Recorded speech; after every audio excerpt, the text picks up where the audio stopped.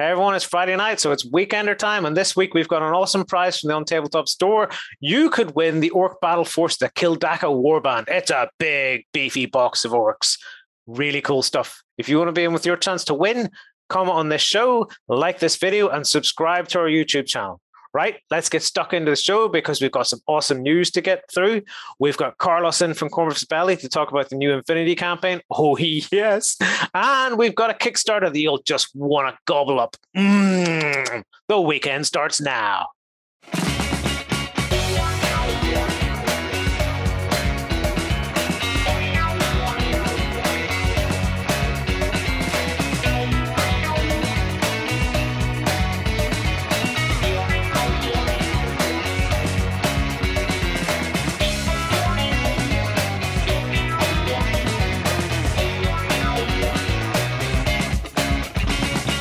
Hey everyone, welcome to the show.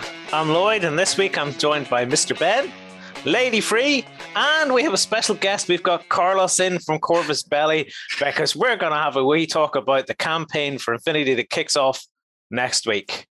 A biggie, Carlos, isn't it? Hey, glad to be here, guys. So nice to chat with you, really.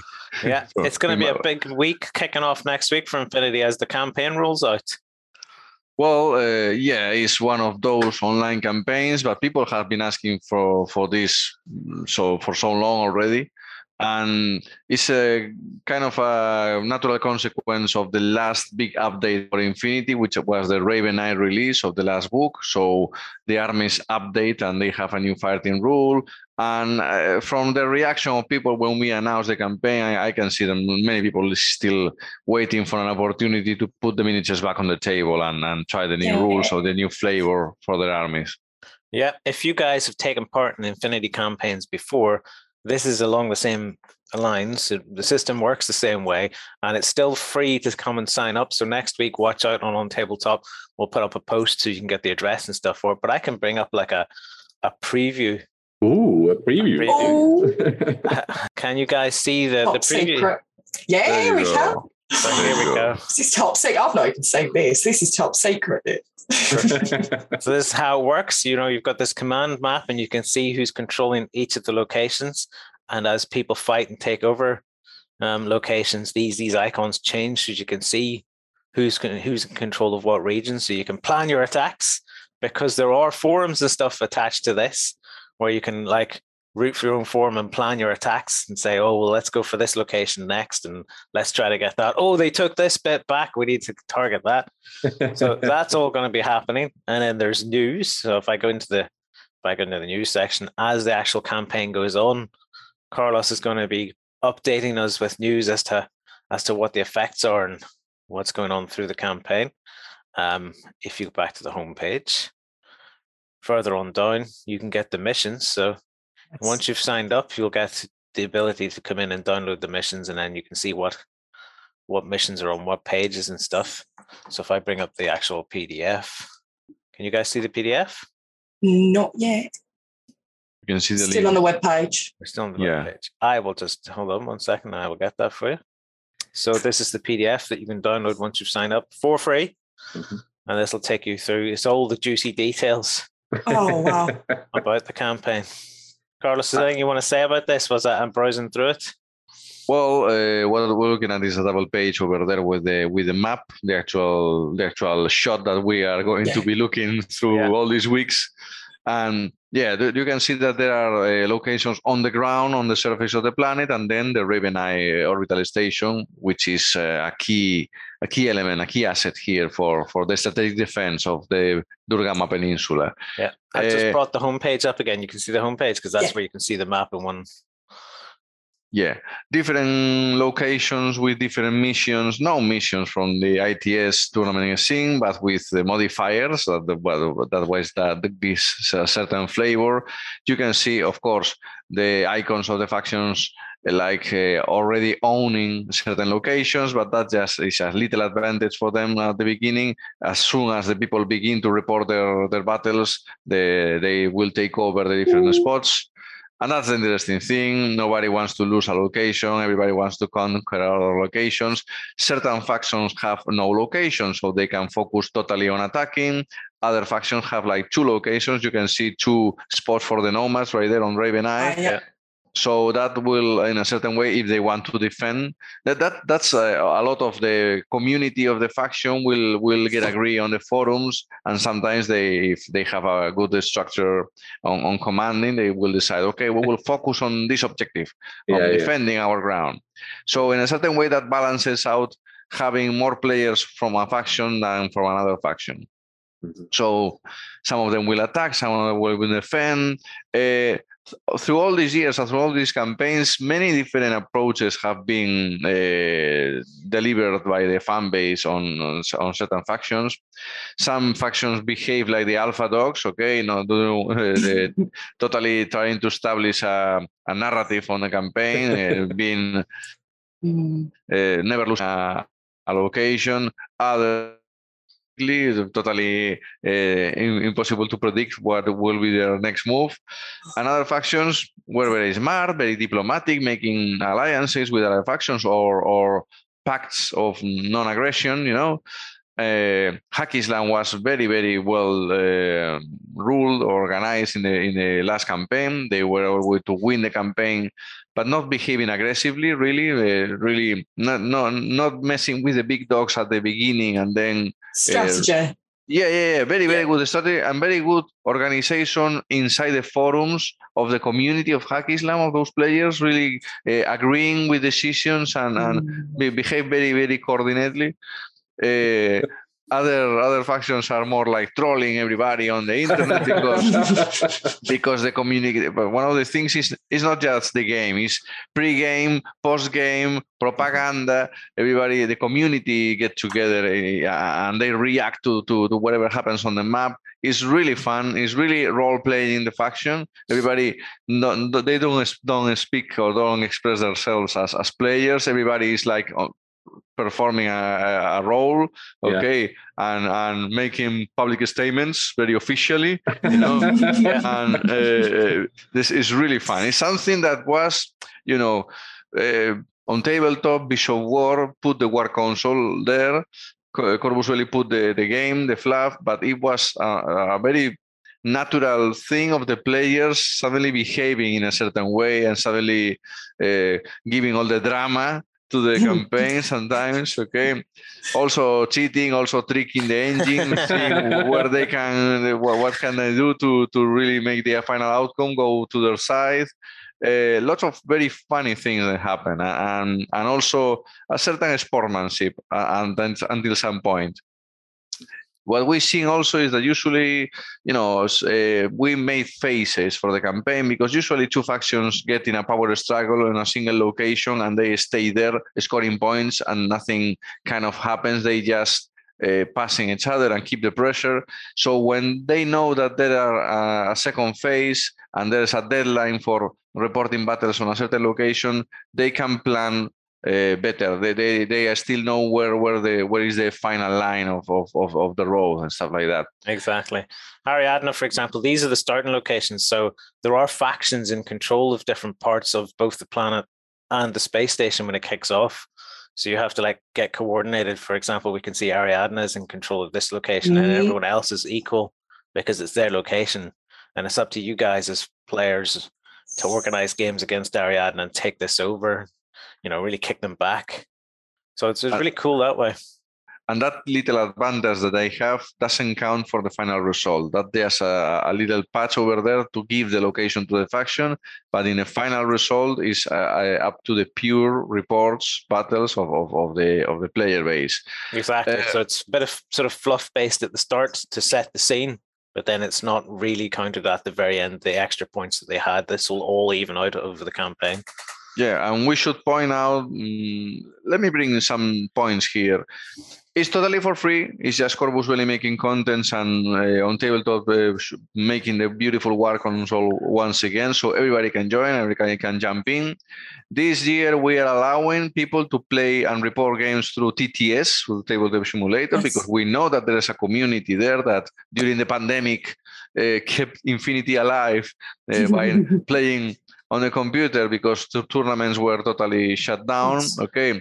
Yeah. Of course. So just if you're using that, make sure you take plenty of screenshots during your game, and then you can put all the cool screenshots into your battle report. Because the battle reports allow you to put in, text descriptions of what happened and loads of images and things as you go as well. That's how you report wins and stuff. You create a battle and then you say they won this, but it's even cooler if you fill it all out. Yeah, and we should remember people also about that, how to really play this campaign. Okay, you play the game, but when you report your game, okay, that will make it, that's it. That will tell the War Console to how to put the info on the map. And remember that if you make a very good battle report, that's scoring more points in the campaign, really. I mean, politics, so if you make a battle with a friend, first of all, take photos. Okay, fine. First of all, describe the battle. Fine. Also, attach your army lists. Fine. Video, more than welcome. And also link the battle report with your rival's battle report, so that will confirm to the War Console even more importantly that the battle was real. So those battles that has photos, description, army list, link, those are the ones that really have weight on the map. If someone just reports a little battle report, I won 10-0. Yes, I won. A photo here. The War Console and the War Corps and the people in the community will recognize that, and that report won't have the same importance, weight, adding points to your faction as much as people think they do. Absolutely. So if you're there taking some photos and signals of your battle, send the photos to the guy you were playing as well and say, here, put your battle report in. And then once the two battle reports in, you can link them together like Carlos says, and then everyone can see, there is an actual player on this faction and there is an actual player on this faction. This is very likely a very real game. This will be weighted higher in the system. So it's all about propaganda. So there's no point in sitting there trying to constantly just whack out, I won this and I won that, because people are going to go, that's not going to be ranked as high as this because it doesn't look like there's any real player. Take a selfie of yourself holding that day's newspaper on your hand. Politics at work. There are politics at work all across, in front and in the background.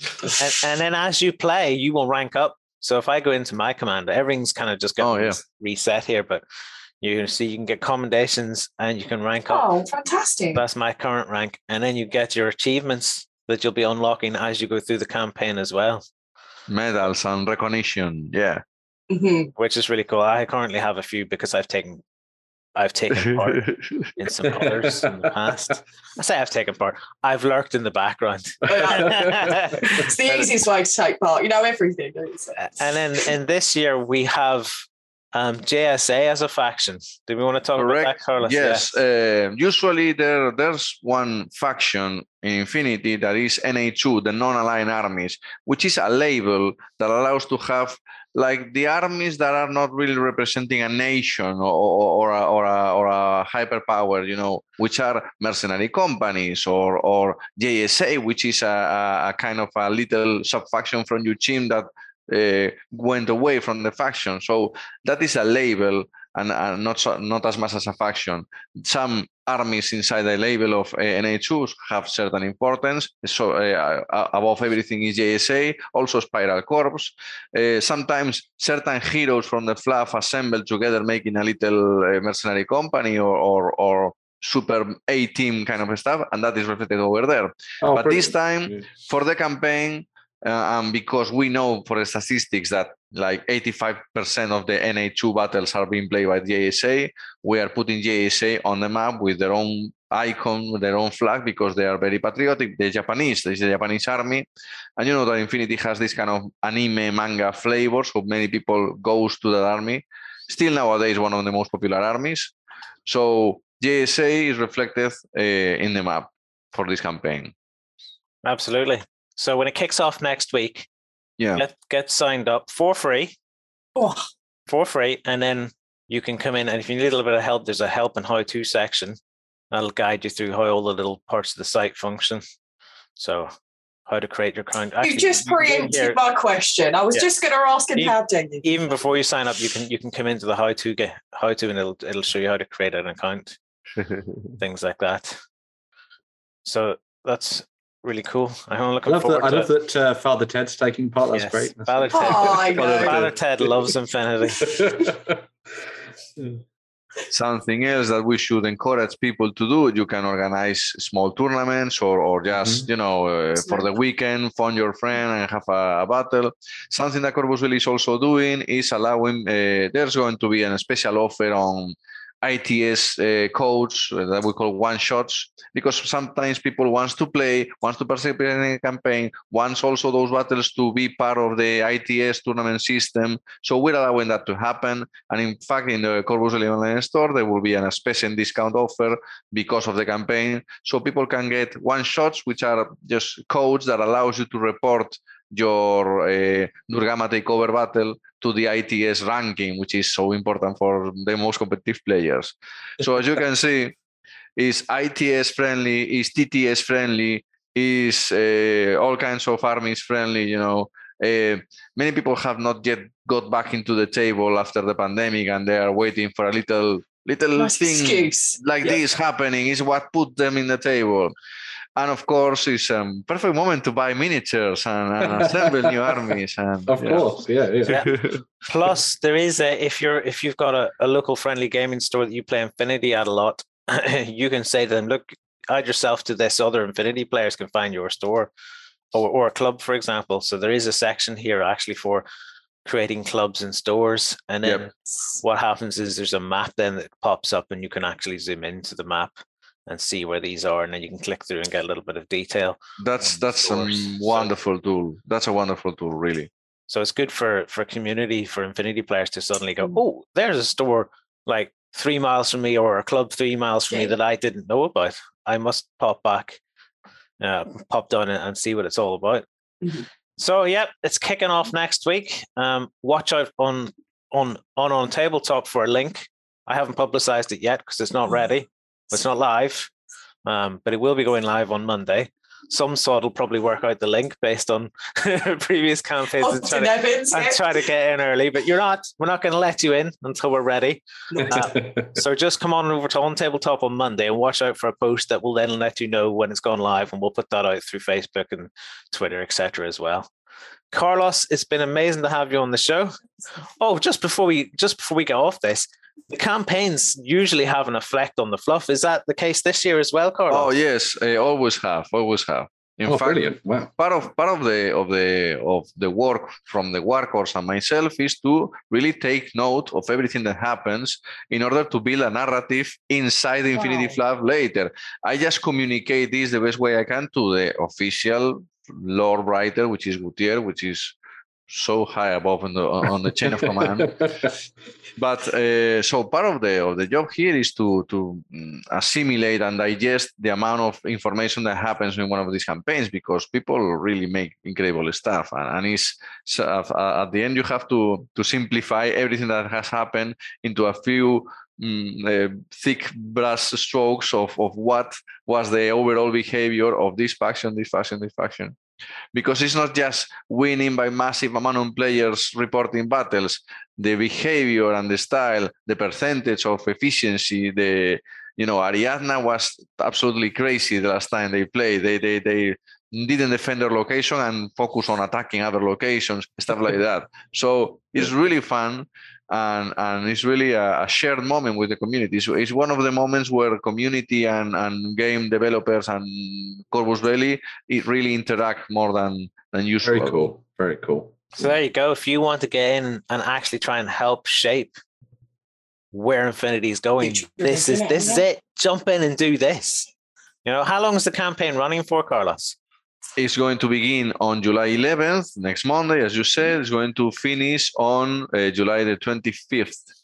And during the campaign, we're going to release the trailer for the new Operation Blackwing Box, which is the next Gen Con thing that is going to happen. And as soon as the campaign ends, the next Infinity blast of content for Gen Con will happen. So July is going to be super exciting for Infinity fans because they will be engaged back into playing, probably using the new Morat box that was the Adepticon thing, and people is just waiting for embrace the monkey. And then play the campaign, back into Infinity, enjoying Infinity again, and when the campaign is over, boom, Blackwing Week with the Operation Blackwing and the other products that make the bundle, and then Gen Con happens. And what happens on Gen Con? We usually have another blast of content because it's the Gen Con seminar, and we will probably also show the Warcraft demo set, Warcraft Adventures, the demo set happening also. So lots of contents from Corvus Belli are waiting to happen. And it's going to be campaign, Gen Con, Super Seminar, Warcraft happening also. New releases for the rest of the year. So it's kind of a super big blast of content, really. Wow. And to think I nearly ended this segment 5 minutes ago before we heard all this juicy stuff. This is a good start to the show. We've got the campaign. We've heard all the Infinity juicy stuff. We got that big Warband prize. Okay. We're getting there. We're getting there. But Carlos, it's been great to have you on the show. I'm going to push us on because it's time for the news. Coming to you from the center of Northwestern Europe. Covering board games, war games, card games, and all that you love. It's the news. Hello, everybody, and we're back for some tabletop gaming news. We're getting things started with the folks from Cromlech because they couldn't hold off until October. They couldn't wait. And so they have been putting together a huge range of new miniatures for you to use with your Orcish hordes in your Grimdark Future games, which is kind of good for the competition prize that we're giving away this week as well, which is pretty cool. But yes, we have the new Orc Wild Tribes who are coming to Cromlech's web store this week, which is pretty cool. They are led by the War Chief on the back of their Cybor, as you can see there. This kind of sort of fits in with the aesthetic of the Beast Snagger Boys that everybody saw for Warhammer 40,000. I think it was last year or the year before, which is pretty cool. Cybor, I love that. Oh dear. That's good. Yeah. But yeah, so these are all big, chunky resin miniatures, as you might have imagined from the folks at Cromlech. I think there's loads of detail worked into these. I think of all of the stuff that Cromlech do, I think they're orcs. They've got things nailed down with their orc aesthetic now, I think. I'm still not over the God Stomper. I'm still not over it, Ben. It is a very cool model. It is very cool. But yeah, I think they've managed to nail all the detail in them as well. And they've got a really nice sense of proportion and everything with them too, which is quite nice as well. You've got your two leader characters there. So you've got your War Chief on the Cybor, and then you've got the Wild Tribes boss on foot. But then you also, each with them with power claws and stuff as well, which is very nice, as they've got a good little loadout of different weapons. But then you've also got the Wild Tribe Squad as well. So this is a set of resin miniatures that have been put together with a bunch of melee weapons and range weapons like pistols and all that kind of thing as well for you to use in your game, which is pretty cool. But if you don't want to buy this set as it stands, you can actually buy all of the bits individually if you want. So you can buy the heads, that's great, the arms, the weapons, and all that kind of stuff as well, which is kind of cool. Go on here. I like the one with the fringe on the left. He's my favourite. That's almost Shay. Yeah. It's almost Shay if you took his hat off. Oh, that's true. Yeah, that's cool. Where is he? Bottom left. The fringe. Is that a fringe? No, I think that's a bandage. It looked better with a fringe. It's a bandage. It's not bangs. It could also be Michael Fabric and Care. That's the other thing. But yeah, it could be. The guy at the top's got a ponytail. He does. He's got a lovely top knot ponytail going on as well, which is really nice. But then again, that's one of the nice things about what the folks at Cromlech do. They've got loads of little details worked into all their different models and that kind of thing. That's just a patent pending lifting device. Oh, yes, that's Lift true. your minis. Yeah. Lift that out, move it around. Yeah, that's very cool. But something bigger. So if you have a bunch of orc bits and pieces lying around, which most orc collectors normally do, you could probably just use these and then just stick bits and pieces on from your normal 40k kits and that kind of thing. So. Or you could just buy the bodies like this and draw faces on those stumpy bits. Oh, yeah, there you go. Oh, that'd be hilarious. Have little happy faces. Be like the guy from Men in Black when he like blows his head off and then the little tiny head comes out. It'll be like that. There you go. So yeah, fantastic. Oh my God, everyone needs to do that now. Or just stick really tiny grot heads on massive orc bodies. That could be kind of fun as well. It looked like that bit at the beginning of Beetlejuice, wouldn't it? In a way? Oh yeah. I'm just doing Ben's head there. Thank you. But yeah, some really cool bits and pieces in there if you want to have fun with orcs and all that kind of stuff as well. I should say they've got the pistols and the close combat weapons in there for your kind of combat squads, but they've also got the grenade launchers as well. So if you want to have a little bit of a sort of additional bonus set of ranged weapons in there, you can play around with that at the same time. And yeah, who doesn't want a grenade launcher? Well, yeah, that's grenades awesome. at their enemies. So yeah, very cool stuff. If there's any more of it, I'll have an orc-gasm, so I can't continue any more with any of this. Too nice. Yeah. That was too good. It's too good. God. So where are you taking us next, Free? I think we've got some board gamey stuff. We have. It's just a quick bit of news for me. I couldn't ignore the fact that one of the most popular board games out at the moment that seems to be flying off the shelves everywhere is getting a new expansion. So Wingspan, it combines the love of board games and bird watching. Didn't know if that was I know. God, I love this game. This is Bill Oddie's favourite board game. I know. It is Bill Oddie. It is Bill Oddie to a T. So it's beginner-friendly board game, and you send players off into Europe and Oceania at the minute, and luring wild birds after Corset. And now Stonemaier have announced that they're going to be taking players to a new location, and they're going to be heading off to Asia for a fresh roster of bird life. So we've been provided a bit of a vague date. So it says that something's happening in Q4 of this year, whether that's the pre-order date, whether that's a release date, whether that's a date for more information. We're yet to know, but they've given a little sneak peek into what kind of birds we'll be seeing. And as Lloyd just showed with the Indian peafowl that's on the list first, it seems to be quite a nice card. It lets all players draw two from the deck and an initial one for the drawing. It's like everyone takes a bonus draw action, which could be a really nice one to hoard for like nearer the end of the game as like a nice payload card. So they're set to announce one bird a month via their Ease newsletter if you do want to find out. Fair enough. Okay. Coming out.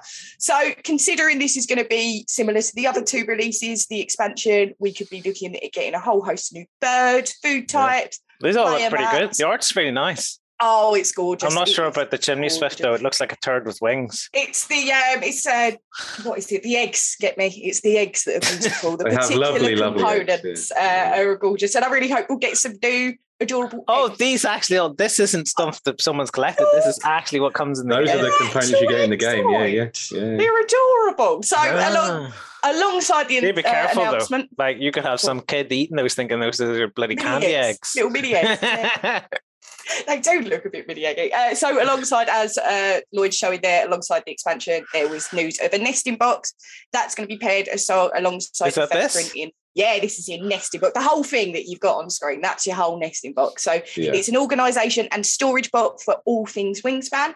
So you get the content and cards, and if you wanted to get in on the organisation earlier, if you get the first print run of this, you will get the Asia expansion inside it. So this is set to put everything Wingspan that exists. This is the expansions, the core game, and they've even said that there's going to be enough room for future expansions that haven't even been designed yet. So there's enough space to keep everything in one place for Wingspan. I have the core Wingspan game and the first expansion for Europe, and that about fits in Let me just ask then. So the core game doesn't look like this? No. So this is the organisation box. So all these little eggs, which look cracking, by the way. Well, they are in the core box as well. But they're in the core box. So you've got some eggs in the core box, and you'll get new eggs throughout your expansions as well, depending on what birds and different. What about this caviar stuff here? So I think those are updated tokens someone's used in place of the food tokens, because normally the food tokens are little tiny cardboard chits. So someone's either basically upgraded those, but everything else in there looks pretty cool. So it's really nice. It's really cool. It's a really interesting to see Wingspan just expanding even more. There's loads of places you can go. It makes me wonder what birds they're going to bring out. You've got hornbill, Indian vulture, got mandarin duck.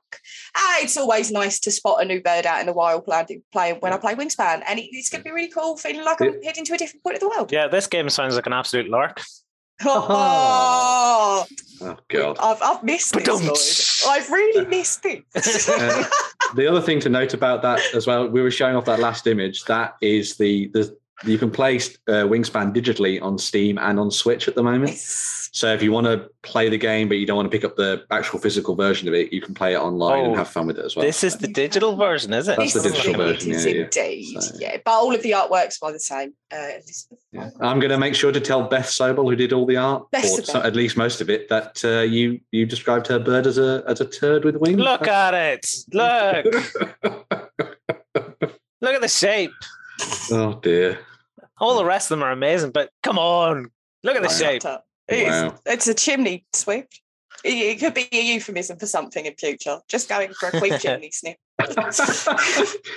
Oh dear, we should probably move on. So yes, as well, sticking with board games, we have another one that was announced that's going to be coming later this year, actually, probably around Spiel time, which would be very cool and very exciting. But we have Heat, Pedal to the Metal, which comes from the folks at Days of Wonder. So in this game, you're going to be playing as 1960s race drivers as you power around 4 different tracks around the world trying to win. The game is going to be one of hand management. So if you're a fan of the likes of Ticket to Ride and that kind of stuff, you're looking in the same kind of ballpark when it comes to mechanics, where you're going to be building up a hand of cards and they're going to be used for you to sort of increase your speed, take your corners, do your handling checks and all that kind of stuff, which is really, really cool. The other thing that's really nice about this game is that you can play it in one-off just races if you want, which is fantastic. So you can just sit down for a night and just play a one-off race, or you can put together a tournament sort of campaign season of driving if you want to, and play each of the different maps in turn. And between those, use your sort of experience points to build your car up and change it and tweak it. So you can make it faster. You can make it so that it handles corners better and all that kind of stuff, which I think is really nice. This looks really, really good fun. They've put some other bits and pieces in there to kind of like spice things up. So as well as the aforementioned sort of upgrades to your car that you can do, they're also going to be putting in ways the sort of weather and sort of that kind of effects that'll change the track. So you might be racing in the wet, you might be racing in the dry, you might be changing all sorts of different things with the surface and all that kind of stuff too, which is really nice. And again, just looks like a really fun little game to dive into if you want to sort of approach racing games in a different way. I know a lot of people will be very familiar with Formula D, which is one of the big racing games that everyone's played in the past. I think the thing that's quite nice about that game is that it's kind of very chill in a way, and you basically just roll the dice and just see what happens, really, and smash into people and have fun and all that kind of stuff. I think this one's got a little bit more of a tactical edge to it with the kind of hand management system. So you're not relying on the roll of a random dice. You're actually using your cards in order to dictate how fast and how slow you go, which I think is kind of cool. This one looks really fun, and I can't wait to give it a go. Days of Wonder have done some really good stuff in the past. I think this one's going to be right up there with everything else. So, yeah, very nice. I do like the look of it a lot, actually. Yeah. I'd be sitting there, though, and it'd be like playing a game, and then people would be like, there's a load of cats in there or something, because just be meow, meow the whole time. They need to upgrade the aesthetics now to have cats driving the cars. The cat expansion. Cat edition. It's totally meow. Oh dear. It really does put a new name to the word heat, doesn't it? Oh, yes. Oh, God. Right. We're moving away from board games and looking at a role-playing game now. And this one's a little bit different from the kind of games that you probably played before as well. Yeah. It is. So what do you think about playing a role-playing game in complete silence? How do you feel about that? Very interesting. Yeah. How about you, Lloyd? What do you think It's the point.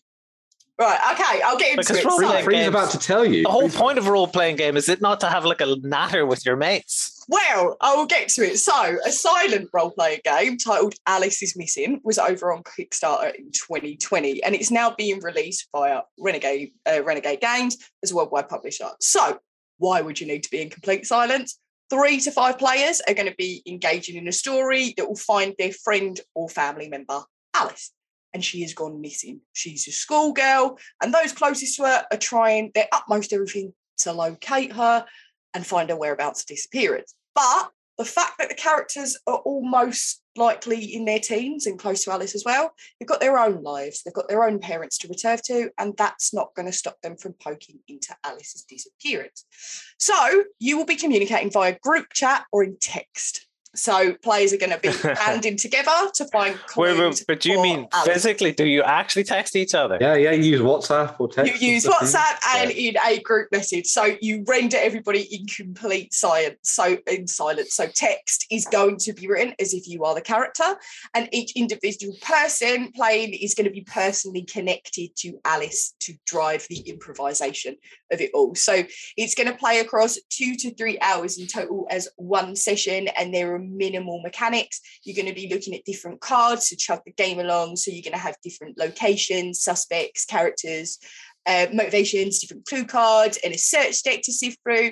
And if you do want to get involved as well, they've got Hunters Entertainment have got more additions on the website with a load of free resources. They've got a game guide, character sheets, missing posters, and downloadable cards. So what I love about these downloadable cards is it enables you to play remote. So you don't have to sit awkwardly around the table with your mouth shut. You can be out wherever you need to and download the cards and still converse via text. It's a good point, actually, that because I've first visualized a load of people sitting around the table texting each other, but you don't actually be there. No, exactly. So you can download the cards, you can play that. In all honesty, I don't know if I trust the people I play my RPG to not just get off the text and start going on Facebook or something. I think if it was remote, I would need to monitor that everyone's doing. But if you can trust your team to be separated, because it is, as you said, it's supposed to be played remotely, your characters anyway. So there's you can't trust anybody. You can't trust anybody remotely. Anytime I'm playing on Xbox or something, I'll hear clickety-clack stuff going on. I'm like, what do you do? I'm just looking up how to solve this on YouTube. No. Oh, for goodness sakes. What's the point of playing the game? But as well as that, you can add in a soundtrack as well that Hunters of Entertainment have done on YouTube, and that comes with a countdown clock as well to keep you organised within the game. Shortly after, as well, it was announced that this particular tabletop RPG is going to be going to Hollywood as well. So Paramount has joined up with the game designer, it's Spencer Stark, and big screen writer Becca Gleason to bring this baby to the big screen. So I can't imagine it's going to be in silence, though. I can't imagine the movie is going to be a silent film where people look for Alice. But it is really cool to see that we're getting more transitions over to big screen titles, and something, especially from an indie RPG as well. Yes, yeah, very much so. So it's really cool bit of news. I'd be interested to know that quite a lot of people in the community have played this particular title and said that they have really good experience of it. I would love to know if you have played, what you think. If it works, does it work? Everybody's sitting in silence to be distracted. I really like the idea of doing a role-playing game where you don't have to all be sat around the same table, but you're sort of playing a little bit like, you know, how people used to play like male chess, where they would do the move and then send their move to their friend across the world or something. Doing that, but like, so you're effectively you do know people still do that. Oh, they probably do, yeah. It hasn't stopped. It hasn't gone away, you know. Well, yeah, exactly. So, like, I love the idea of you just doing your normal things during your day, and then for like 5 or 10 minutes, you're like, oh, now I'm in roleplay mode, and you go into your WhatsApp chat and do a little bit of the game, and then you carry on with your day. Yeah, but wouldn't that but also be very irritating because you'd be getting random texts from people all day long. Can you imagine getting a text when you're at work and somebody saying, "I think Alice has been killed," and you look at your phone, it's all right, it's made up, it's not really. I'm just roleplaying. Just role-playing, no one's gone missing. I'm stuck in a well, can you come and save me? Lloyd, there's a text, I really think you should read it. It does sound like a lot of fun, and I'd be really interested to see if you could trust those around the table to sit in silence. That's another one comes in. My parents are twats. Yeah, I know. And I'm like, is this part of the role-playing game or is this real text message? Exactly. Cool. Is this brilliant? But where are we off to next, Ben, anyway? So we're going to be looking a little bit of historical wargaming. This is actually an interesting one from Daniel Mersey, who a lot of people will know as a fantastic rules writer, and also Eric Wood, who have teamed up with the University of Edinburgh and their game creation course and their little tiny cabal of writers over there to do a little bit of a supplement for the Men Who Would Be Kings. Now, a lot of people will know The Men Who Would Be Kings as a game that Jerry is very, very hot on. He uses it as the kind of basis for his big Zulu games and all that kind of stuff, with a little bit of tweaking here and there. But a little bit of a Japanese samurai twist. This one's specifically for you, Lloyd. The folks over at the University of Edinburgh are actually going to be working on this Last Samurai Rebellion supplement. This would be the sort of the time period of The Last Samurai, Tom Cruise movie, is it? The Tom Cruise movie, yeah. So, although with a little bit more historical accuracy, I would imagine. So this is going to be their take on that period. So much like what they've done before with previous games, like Viking in the Sun, for example, which was a take on Lion Rampant, but more focused around Harald Hardrada and his adventures in the Middle East and all that kind of thing. This is going to focus everything in on the Last Samurai Rebellion and that period, and allow you to play out very specific scenarios and as the different armies that would have been there during the time. So you obviously have the Imperial Japanese, and then you have those following the samurai, and it's all about that kind of clash between the two and those last days of the Emperor and all that kind of thing, which I think is really nice. The game's been being tested and all that kind of stuff at different events throughout the last. What do you mean? They still have an emperor in Japan. Oh yeah, but there's obviously he hasn't gone away, you know. Again, just like all that, but obviously they had the European influenced Japanese forces there during the period and all that kind of thing that were fighting against the more traditional samurai and all that kind of stuff. So you've got that thing playing out. The other thing that's quite nice about this, and it's something that the Many Would-Be Kings was very hot on initially with that sort of core rule set, is that it's very much kind of focusing on the idea of telling a historical story, but also allowing for the kind of more Hollywoody action stuff.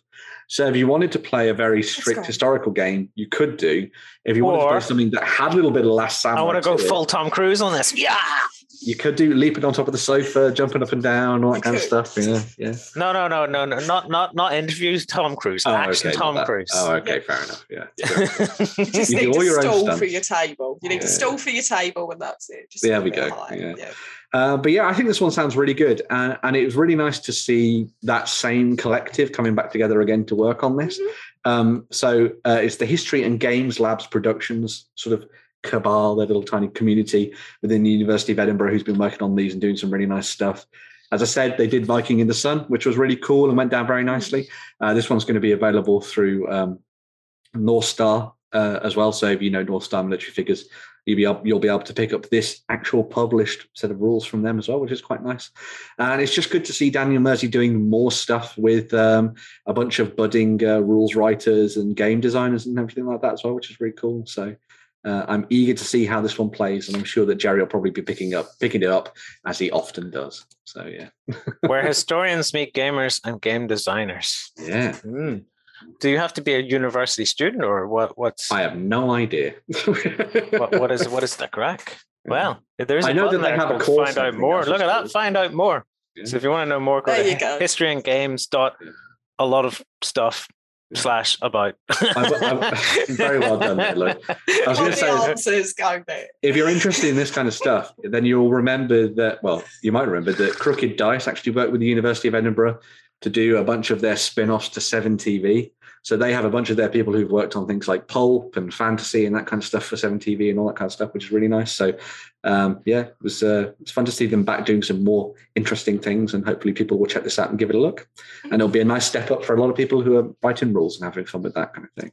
Right, not only do we have a 40k prize then this week, we've got some 40k news. We do, and it's mainly focused on me because everyone will know that we talked a little bit about the squats and the Leagues of Votann, so your new sci-fi dwarves of Warhammer 40,000. Well, we got another preview of some more of their sort of heavy hitters within the Leagues of Votann armies this week. So our new focus was on the Einjar Hearthguard, getting in all those Viking tongue twisters for everybody, who are your elite troops that are going to be kicking ass and taking names on the battlefield. So they are heavily armored, as you can imagine. They are the sort of guardians of the vaults and the holds that will look after all the strange AI that is being worked on in the shadows behind closed doors by the Leagues of Votann. These guys look very StarCraft. They do look. They are very StarCraft Marines. If you had the little dome helmets that flipped over, and then one of them said "about time," you would think that you're basically thinking, "Oh, look, it's Rayner." There we go. Obviously, they're a little bit more diminutive than a StarCraft Marine, but yes, I get exactly. If you painted them blue, they'd just look like that. So yeah, but yeah. So these guys, all of them are armed with Volkite disintegrators, which are kind of ancient weapons from the past of Warhammer and the Horus Heresy, which is really cool that they've obviously carried through and used throughout the 41st millennium. And they then have weapons like those pretty badass power hammers, and you've also got plasma blades and concussion gauntlets as well. So it's kind of like a different take on a power fist, which is pretty cool. This is the total Batman shot right here, right up the crack. Yeah. I'm surprised there's not any nipple armor on the front. No. That's the next let's step. just check that. No, there's no nipples. No, there's no nipples. Yeah. I'm really hoping that they're going to do full helmeted heads for these guys as well, because I kind of like them, but I think they'd look even better with the proper helmets on. I think was that the little ball one? The little just perfectly round helmets? I'd love those. Yeah. Yeah. I'd love to have some of the Iron Kid in there. That'd be really cool. Yeah. But maybe they looked at it and went, nah, to StarCraft, take the domes off. Maybe. That's true. Yeah. Yeah. I am totally on board with the Leagues of Votan. I was thinking about doing a Chaos Army, but now I think I'm going to do these because, it's dwarves in space. Why would you not? Yeah, you can't not.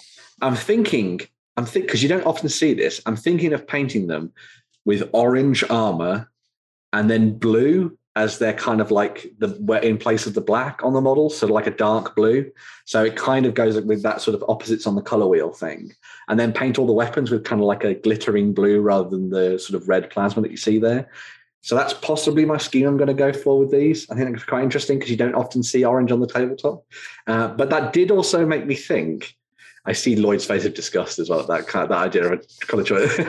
But this did also make me think of Mantic's range, because I was when this set of models first came out, everyone was like, "Hold on a second, who's been releasing new Mantic models?" And I looked over on their web store, and there is actually the Hammer Fist Drop Team, which is effectively these guys. I mean, obviously the things are a little bit different, they've got a little bit more curves and that kind of stuff. But it seems like history's going in a weird way now. We had Mantic splitting away from Games Workshop and making Space Dwarves to kind of fill in a gap. And now Games Workshop are bringing back Space Dwarves and taking all the ideas from Mantic and stuff. So, yeah, it's an interesting one. They are quite similar, aren't they? They are very similar. Yeah. I'd like to see what they're like in comparison to the Primaris Marines, in height-wise. They had a preview, I think it was last week, of a League of Votan squat. I'm just going to call them squats. Yeah. Next, like a normal one, not one of these heavily armored guys, a normal one next to a Primaris Marine, and they came up to about the elbow of a Primaris. How do I find that? If you go onto warhammercommunity.com, Lloyd, and then you look back through their things, I can probably guide you through their site. But they look diminutive to a Primaris, but then that means they're probably going to be quite freaking tall next to a normal human, which is a bit weird. Because Imperial Guardsmen obviously don't come that high up to a Primaris Space Marine. So you're going to have these massive, huge squat guys. So scroll down, Lloyd. Keep scrolling. Keep scrolling. Keep scrolling. Keep scrolling. Oh. No. Click view more news. Keep going. Keep going. Keep going. Load more. Keep going. Keep going. This is telly. Oh, there we go. Law of the Votan, the anatomy of the kin. Click on that. And now scroll down, and boom, there's your size comparison. So that's a normal squat next to a Primaris Space Marine. So they say they measure about 4 foot. I wonder what they look like compared to a regular Marine then. I am very interested to see how they look against normal Marines and also Imperial Guardsmen, because that's going to be the telling thing. So, but yeah, in the artwork, obviously they are smaller than humans, but that doesn't necessarily translate over into the models. But I'm totally sold on these guys. I think it's going to be really fun diving in and having fun with the Leagues of Votan, I think. So, yeah. What's this other link? So the other thing we've got in here is that this weekend, pardon me, I'm so excited, we have a new Warhammer preview coming up. So this Warhammer preview is sort of labeled, subtitled, Summer Skirmish, and it's going to be about all of their skirmish games. So they're going to be talking Kill Team, Warcry, Warhammer Underworlds, Blood Bowl, and Necromunda. Now, obviously, Kill Team has been going through a whole bunch of different changes over the last... They've changed the Warcry logo. They have. This is the interesting thing. So Kill Team's obviously been sort of pumped up and everyone's been playing it for ages and having fun with it. Warcry, it was announced that they were going to be doing some kind of new change, new addition-y type thing to it, but nothing really happened since the initial previews earlier in the year. So this is going to be our first look at where they're going with Warcry. Warhammer Underworld is getting a new set, probably, as that's the way it goes. I would assume we're going to see a whole bunch of new teams for Blood Bowl. And then, of course, Necromunda has had the Ash Wastes, and it's been teased that we're going to be seeing some new vehicles and all that kind of stuff for that. The other interesting thing was that last week, they put out a little tiny teaser that was basically nothing of a video of a camera zooming in on a Space Hulk door. They love their slow They zoom. do, yeah. And the other interesting thing was the model they showed off against it was a little tiny drone with an inquisitorial symbol on the side of it. And so Lloyd is demonstrating that in full effect. It's really dramatic. I was quite tense in all fairness. Oh, God. I don't know what to do now. It's very tense. Oh. Especially the smile not cracking. I mean, But anyway, so everyone's been thinking this is either going to go one of two ways. We're either going to see Space Hulk redone in a Kill Team format. Ooh. So we'll have Space Hulk, but it's the rules for Kill Team. Or we're going to see an entirely new Space Hulk game re-announced and that brought back to the tabletop. The other thing that was important is that little tiny drone. So everyone's been trying to work out what's going to be in the new Kill Team set if it's separate. Well... What tiny drone? Go back to warhammercommunity.com, Lloyd, and have a scroll back through their website, and I'll tell you. But I'm going to keep talking as we go. So, scroll down. Oh, I got to go further than Kill Team. Kill Team Enters the Void. No, it was above. There we go. Click on Kill Team Enters the Void. Boom. So if you scroll down a little bit, there you'll see the little tiny drones. That drone has an inquisitorial symbol on it. You see the little rosette on the side. yeah. So initially, everyone was thinking, this is going to be Squats versus Tyranids inside a Space Hulk. That would have been the thing. But then, obviously, we saw this drone, and this matches up to the new Carskin models that we saw for the Imperial Guard very recently. So everyone's thinking that the clash is going to be between Imperial Guardsmen, led by an Inquisitor, hence the sigil, going up against Tyranids, maybe Gene Stealers or Lictors, within the bowels of a Space Hulk, which would be kind of interesting. So, yeah, there's lots of interesting stuff coming up this weekend. I'm sure we'll know all about it by about 2 o'clock on, 3 o'clock will be the end of the stream, of course, on Sunday. And then we'll have some stuff in the news on Monday all about it. So, yeah, be interested to see where it goes. I'd love to hear what people think is going to happen. And do you like Squats? Or also, do you think orange and dark blue black is a good colour scheme? Please say yes, because I've already bought the paints. So it's going to be striking. Yeah. It's going to be like that book behind you, orange and blue. Exactly, yeah. I love that. I think that's cool. Yeah. And on to the final bit of news about the Crow. Still haven't got any. No Crow news. No Crow. No. Never. It's never going to happen. Maybe there'll be a Kill Team in the future, Lloyd. You never know. So. Yeah, exactly. Don't even have a bloody... No, never mind. We're done with the news. We're done. We're moving on. We got some 3D stuff to talk about. Back in a sec.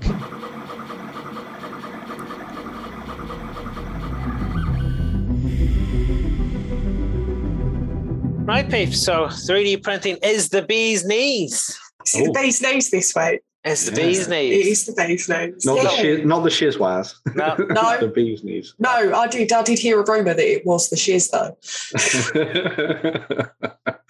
Well, we're going to be taking a trip back to my mini factory this time around for 3D printing. Is the bee's knees. And we're going to be looking at Flesh of Gods, because I think that's how you probably meant to say it.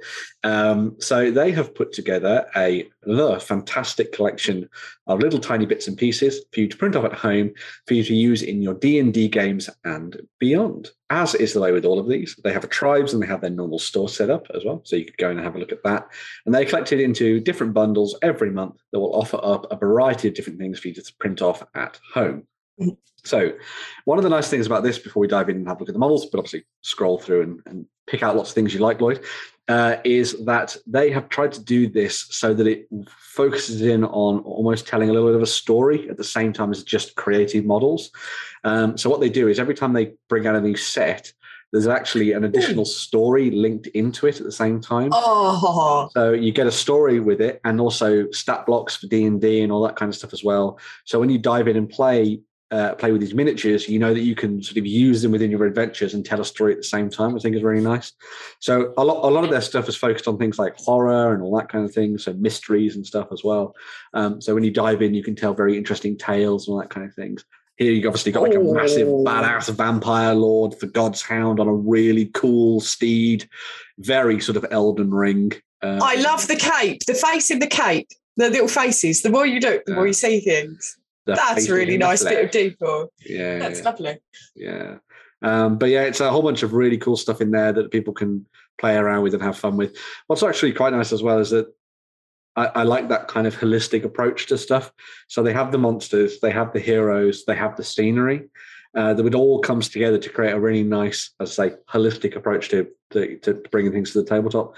So you're not printing things off just for the sake of using them. You're printing them off so that the miniatures can be used on the terrain, and then the terrain can be used as part of the adventure. So it all works really nicely together, which I think is really cool. Any bundles in particular you'd like to look at then? Hallowed Be Thy Evil is pretty good, and also the Hunter's Hunt is pretty nice. If you want to look at those two, so it's that one, and then the one in Dead Center. Yeah. So this is if you're looking to pick up a whole bunch of really awesome monsters to fight off against. So you've got your heroes, as you might have imagined, which is kind of nice, which is really cool. Very much going for that, as you might have guessed by the name, Monster Hunter vibe. So if you like the idea of killing animals, taking their bits and turning them into weapons, then that's kind of the vibe you get with these ones, which I think is quite nice. Very Witcher looking. Yeah. It's got some really nice witchery vibes to it as well, which is really cool. Which again fits with the idea of hunting down bounties and killing things and stuff, which is nice. Quite Warcrafty, that one as well. Yes, very. Yeah. The other thing that's quite nice about it is that they do sort of your humans and elves and stuff, but then they also throw some bits and pieces in there for kind of alternative sort of races, factions, and lineages. So you have the orcs and stuff as well, which is quite nice.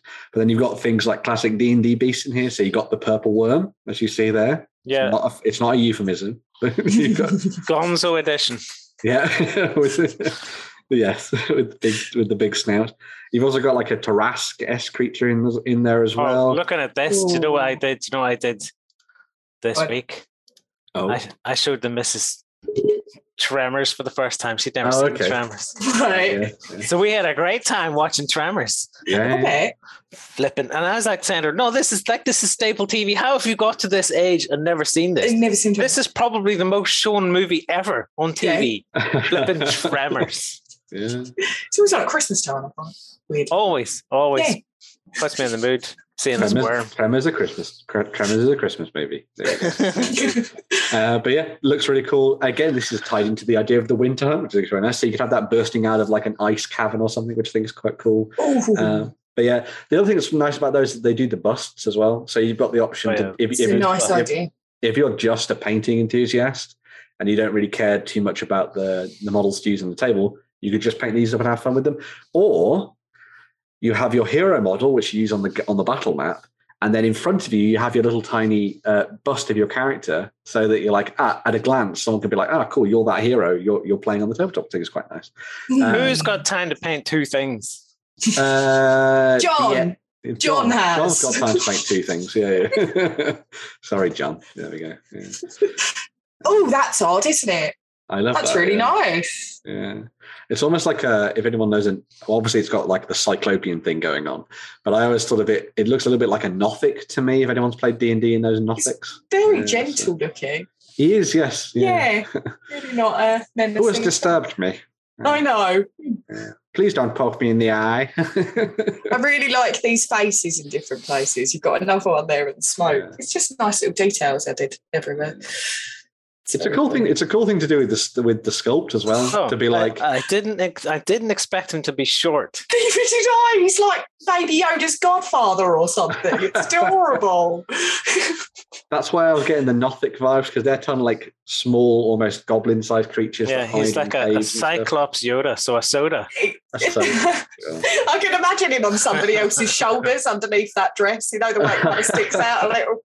It does. It looks like it's on someone. There's a smaller one of me below here. Yeah. But yeah, you've got all these little tiny bits and pieces that can be used to kind of tell the story and build up the set dressing and all that kind of thing, which is always nice to see. But yeah, it's a really nice collection. There's your sort of Duragar style warrior. The screaming cauldron with the cat by the side. That's a very muscular cat, I've got to say. It was. Yeah. He's tanky. Ass. Yeah. What sort of flipping rats is it? He has. That cat has been lifted. Been fighting giant rats. Yeah. So. What's quite nice. All of these are, I should say, all of these are pre-supported, by the way. So when you get them, they've done all the fiddly work in the background. So you basically just need to print them off and go for it, which I think is quite nice. That's giving me kind of Arcane vibes. You can imagine that as like a big powered magical fist or something, rather than it just being something steampunky. I can see that as being maybe like a Goliath or a human barbarian or fighter that uses just their mechanical fist to do the kicking ass. That's really nice. I'd make that some kind of infection. It does, like slowly taking over here, yeah. Oh wow, almost like a mechanical infection. Yeah. Slowly taking over the body. Oh, like a Borg style thing. Yeah. Oh, wow. I love that idea. I think they're good. Man, that's a cool idea. I love that. Yeah. There's your crazy little gnome. Oh yeah. Menacing smile and all. Yeah. Oh, that's nice. I always like seeing models that have got vials and glasses all over them, because they're the kind of characters that you're like, I'm going to try and like aim a shot at them in D&D and then blow them up because they're covered in all the volatile mixtures. I thought that was a shisha pipe he had in his hand. Then it's definitely not a shisha pipe here. So. This is not the sucky end. No, definitely not. Although that now is a very interesting way of viewing it. Could make sense. Very nice. Yeah. The thing that's quite nice about this as well is that even if you don't end up using all the miniatures for everything all the time, you're probably going to end up using all the terrain bits for stuff, because the amount of dungeons or wizards' towers and all that kind of thing you're going to go into that will have things like these lying around. Oh my God, it's a really, really hench Groot. That's gorgeous. I'd have that as a statue, a living statue, just in the middle, a guardian. That's gorgeous. That's really nice. I love how the roots are coming out as if it was a tree. Just a statue in the middle of a forest, a living guardian that you'd be warned and eventually comes alive. Yeah. Eventually.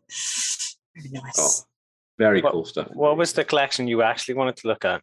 Hallowed Be Thy Evil was one in the middle. Yeah, dead centre. Yeah. Oh, so this was the Halloween one last year. Yeah. 2021. So again, more twisted grimdark stuff, because that's apparently what I really like. So very cool. You're lingering a little bit too long there. What? It's a nice breastplate, that one. No, we're not interested in him. So here's kind of like your fiends and your demons and all that kind of thing. So if you wanted to play almost like a cursed character or something, maybe in your role-playing games, I think this is a nice way to go. Or if you wanted a big sort of main evil character for your campaigns, maybe look at that and have to think about it. Very nice. And of course, consult all the stuff they do with their kind of like their background stuff for D&D and the character stat blocks and that kind of thing as well. So, but the thing is they do something similar to what Bestiarum do, where they have like, that's how I'd imagine maybe like a wizard or a cleric, but they do it with like a little bit of like a grim edge. So maybe they call it like a soul reaper or something and use that as a cleric and things, which I think is really cool. So yeah, that's a fantastic god icon there. Yeah, a really naturalistic druidic god. Kind of. Even with Leshen horns and everything. Leshen, yeah, we had to have a Leshen. 1 week we needed it. Got to be a Leshen. Very pretty. He's ripped as well. Yeah. Very, very pretty. But yeah. Very cool. I love that's that. Unique, isn't it? Yeah. This? Yeah. That's really unique. Front of a dungeon.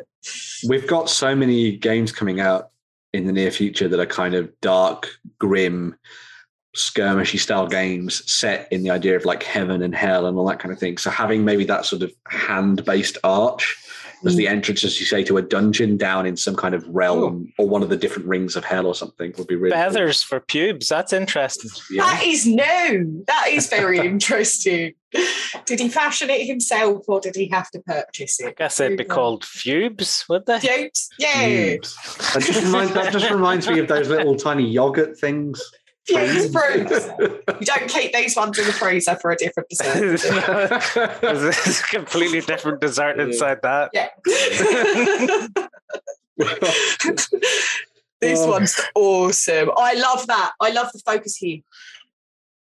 That's what's drawing me in. As awesome as all of the other armor is, very much it's that menacing smile. Yeah, but it's missing something. It's missing the fubes. That's what it is. It's missing the fubes. You don't know what's underneath that that's the point. That's the point.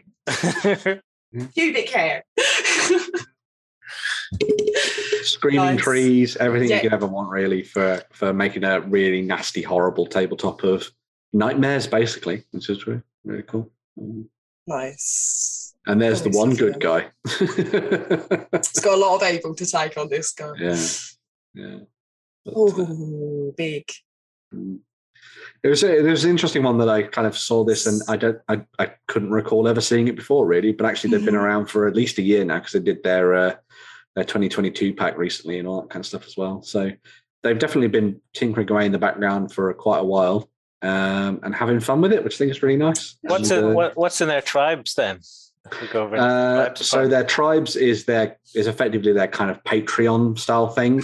Right. So this is where every month you will get a new pack and it will come with a whole bunch of stuff. So this July is the Whispers in the Wetlands, as you can see there on the left-hand side, which will come with a whole bunch of sort of swampy-based characters for you to use in your games. I like that crocodile armor. Yeah, That's great. armor. Yeah, very cool. It's a nice way of like representing like an orc, but then covered in that badass sort of crocodile armor, as you say, and things. That's really nice. Because then you think about, wow, how big was that crocodile that they fought?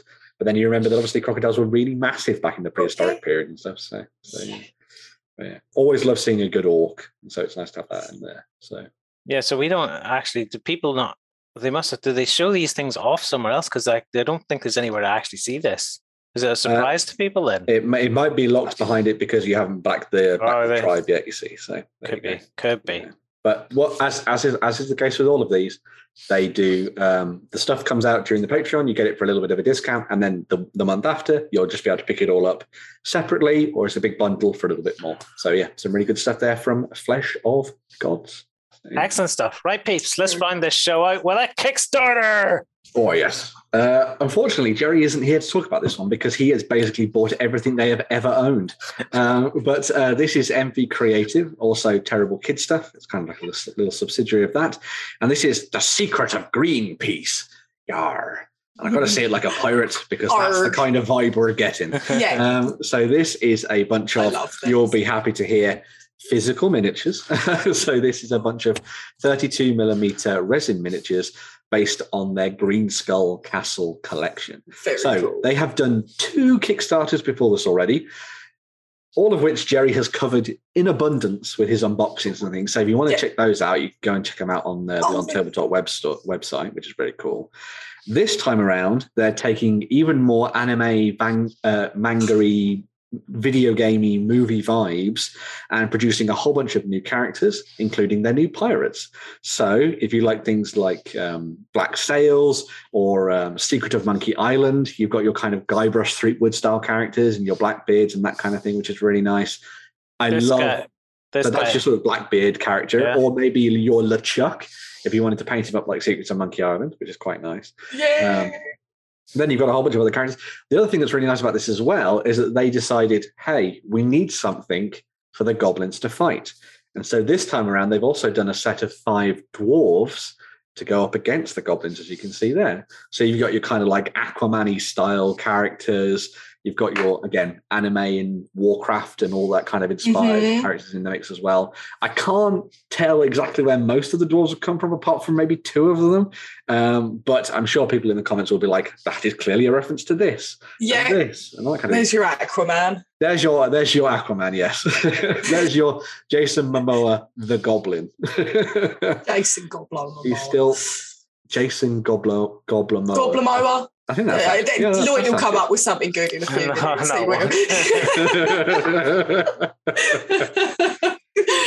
But yeah. As I say, these guys have done 2 Kickstarters before this already that were exceptionally well funded and produced some amazing resin miniatures that are just perfect for playing all sorts of different fantasy games. This is the collection, or at least the wider collection, that Jerry's actually going to be using to try and make his own kind of little game, or use some rules to create his own fun game where you play with goblins against each other and that kind of thing. We'll see how that turns out when he comes back from his hollybobs and all that kind of stuff as well. But yeah, some really cool stuff there for you to go and pick up. In addition to the core set that exists from this campaign, you can also pick up all of the models from the previous 2 versions of the Secrets Secret of Greenpeace and the Green Skull Castle. So if you want to pick up your sort of Kratos-inspired and Diablo-inspired characters, you can do that as well and have fun with it and really go to town on your Goblin collection. And as you saw, they're typically 32 mil scales, tiny goblins, so they're going to be really fun to throw onto the tabletop. And then you've got these big guys as well. I love the idea of Jerry coming up with this really fun little game where the goblins have to like fight against one big bad or anything like that, or maybe do it solo or co-op or something. We'll see what sort of takes his fancy. If anyone was thinking about the sort of anime manga vibes, that guy there was your kind of like One Piece nod. Yeah. So if you know that anime, then you'll no doubt be wanting to pick that one up. There's your Blackbeard, which I think is great. I get a lot of who do you call him from Pirates Jack of the Caribbean? Sparrow. Yeah, it does. Well. It is Black Sparrow. Yeah. It's Jack Sparrow. Not Sparrow. Jack Sparrow. You got Baz the Fisherman as well, which is really cool there. Looking very nice. And Adus the Swordsman. I assume again this is some reference to some anime that I don't know, but there we go. It's all from a different. I'm sure he's my favorite. He's great. Tree tugs. Tretugs, the seaman, who is the kind of Guybrush Threepwood knockoff. Knockoff, but how could you go wrong with Goblin Seaman? Be amazing. Can't go right with it. He's even got his little tiny chicken put into the nook of his arm there that he's robbed from the nearby restaurant. And as is the way with Guybrush Threepwood, I'm sure he can breathe underwater for an inordinate amount of time, and he absolutely hates porcelain. Not as long as this dude, though. So, looking very cool and resplendent. Well, Angrelin, the Vice Admiral, again, I don't know who he's based on, but he looks cool, and he's a really awesome dwarf. So yeah, have fun with that. Really cool beard, and I love that it's a beard and afro combo. I think that's amazing because you don't often see dwarves with afros, I guess. Refreshing thing to see, actually. Very cool stuff. So there's I can't remember how many days are left on this particular campaign. So he's got about 9 days from the time you're watching this one.